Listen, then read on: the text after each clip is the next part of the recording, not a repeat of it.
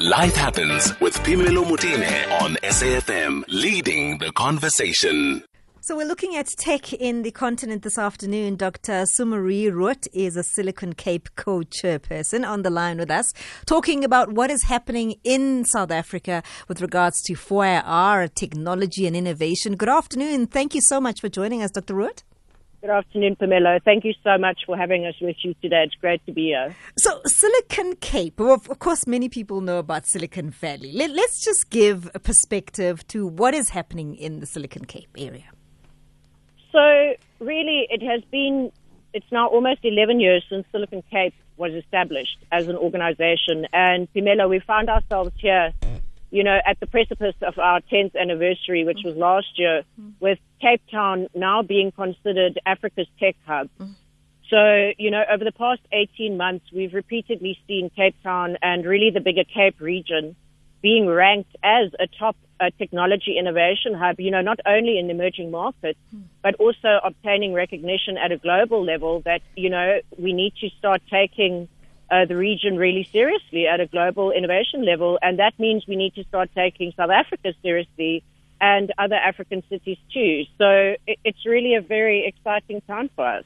It is, but with some little setbacks. I mean, the founders of Silicon Cape knew all too well that, it does take innovation, but it also takes funding. These young minds, bright minds, also need a bit of support and a little bit of help. And that is where I think there is a difference between what we're trying to achieve and perhaps maybe in the US, where there is a lot of money thrown at these tech hubs. Why are we taking so long to put money in technology in this country?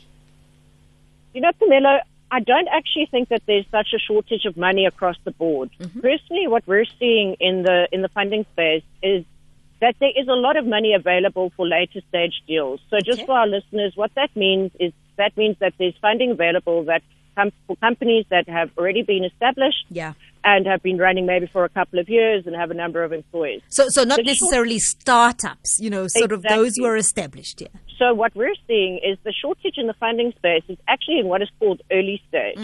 That is typically for startups who, you've just moved on from having your idea and maybe you've got a prototype. You may not even have customers on board yet, or what we call, you may be pre-revenue, so you're not earning money yet. That's really where the shortage is. Why is that? Because that's exactly it. There is a distinction between where we're willing to put money in this country and where others put money. So at that very crucial place where, yes, you've got proof of concept, but you don't really have the money to go to market, and that's actually generally where people need the money. Why can't we support that? I know. I'm so with you on this, and it's one of the biggest things that Silicon Cape is also advocating for, is a recognition that there is this gap of what we call true early stage funding in this country and is a vital part of the funding life cycle. I mean, if you think about it, we're sitting with one of the highest unemployment rates we've seen in a very long time, specifically also from a youth unemployment perspective. And these are exactly the type of young aspiring entrepreneurs who need funding at an early stage. They may not potentially have access to other forms of funding such as angels, and really need nationally visible mechanisms to support them. And then, Phemelo, we have to add the other aspect of support that, there's also a huge non-financial support that's needed here. And that's mentorship and guidance and all of that. So, we can't speak about it without also mentioning that. And what's the problem there? Why are we not getting enough people doing that kind of work on the ground? I think there are amazing people doing amazing things here. It's not that there's a shortage. What I actually think is there's a lack of visibility in terms of it coming together as a collective, if that makes sense. I mean, we constantly at Silicon Cape every week get hundreds of offers to help in terms of mentorship, in specific aspects of building a business. And we then obviously connect those individuals with startups. But, if you're not part of, for example, a Silicon Cape network, then it might be much harder for you to find that type of support. And also at a national level, there's not that much visibility in terms of really what are the available resources to startups or aspiring startups. So let's talk about the brighter side of things. What is happening? What are these young people, maybe not so young, but what are these innovators doing at the Silicon Cape? The key word for me there really is disruption. And, I mean, to me, it talks about the bigger movement that's happening in Africa right now. And to me, at its essence, what is happening is that Africa is embracing this technological revolution and disruption in a way that really sets us apart from other continents. And I think what actually marks out this digital revolution in Africa is not the tech that underpins it, but more so the growing affordability, accessibility, and largely untapped demand that have made these advances as rapid. So, you ask what these young startups are doing, but, I would say to you, what are they not doing? We have everything from blockchain startups to artificial intelligence startups, 3D printing, drones. It is really exciting to see what these startups are busy doing. You spoke about affordability, and I think that's just one of the things that really separate us from the others. For instance, Silicon Valley, where we have an audience or a market where price is a factor, and there are many other things that we need to consider for this customer, for this end user, that they don't necessarily have to worry about. Well, availability of data and so on.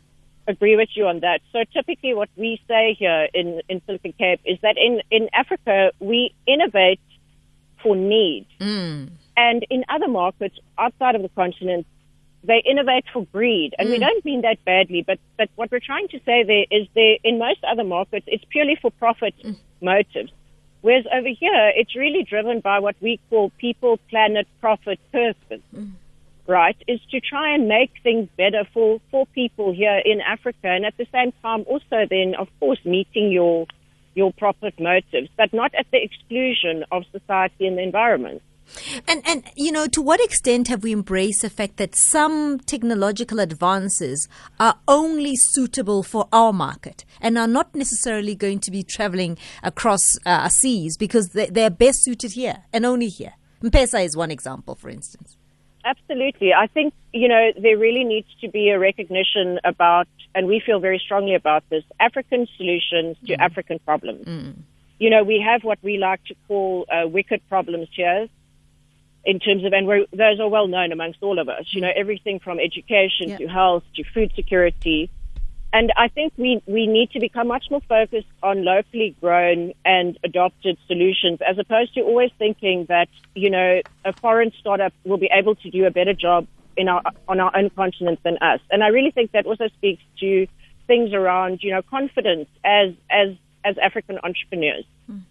So, I mean, what needs to happen to accelerate the growth, to just maybe make us the central hub of technology and innovation? Well, Pumela, in my opinion, it's already busy happening. People would say that that sounds like a dream, and I say dream away. If you look at, what is happening on the continent, there's a global recognition that Africa is the next big thing. And I actually say Africa is not the next big thing. It is the big thing that's busy coming. So we're seeing it across the continent. I don't think it's not happening, and I do think it will happen. But how can we accelerate it? Yeah. It's about things like, doing interviews like this today where you're speaking about the startup ecosystem. How can we support entrepreneurs?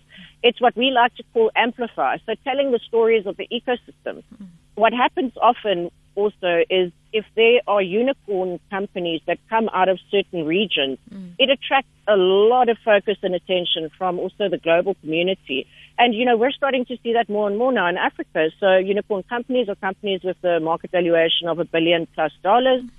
And we've seen a couple of those now in the fintech space recently, also in the past 2 years, I'd say. And I'd say watch the space. We're going to see more and more of those coming.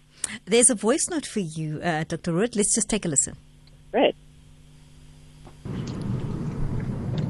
Hi, good afternoon, Pimelo and the SAFM listeners.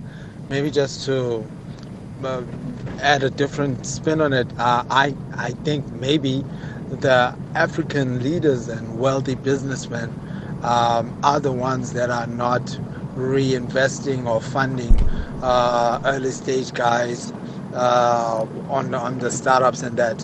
Whereas in the States, obviously they do have a larger pool of wealthy people, but those guys are more inclined to put money into a tech-based type of business, whereas I think in Africa it's not a lot of wealthy elderlies that are willing to put money back in.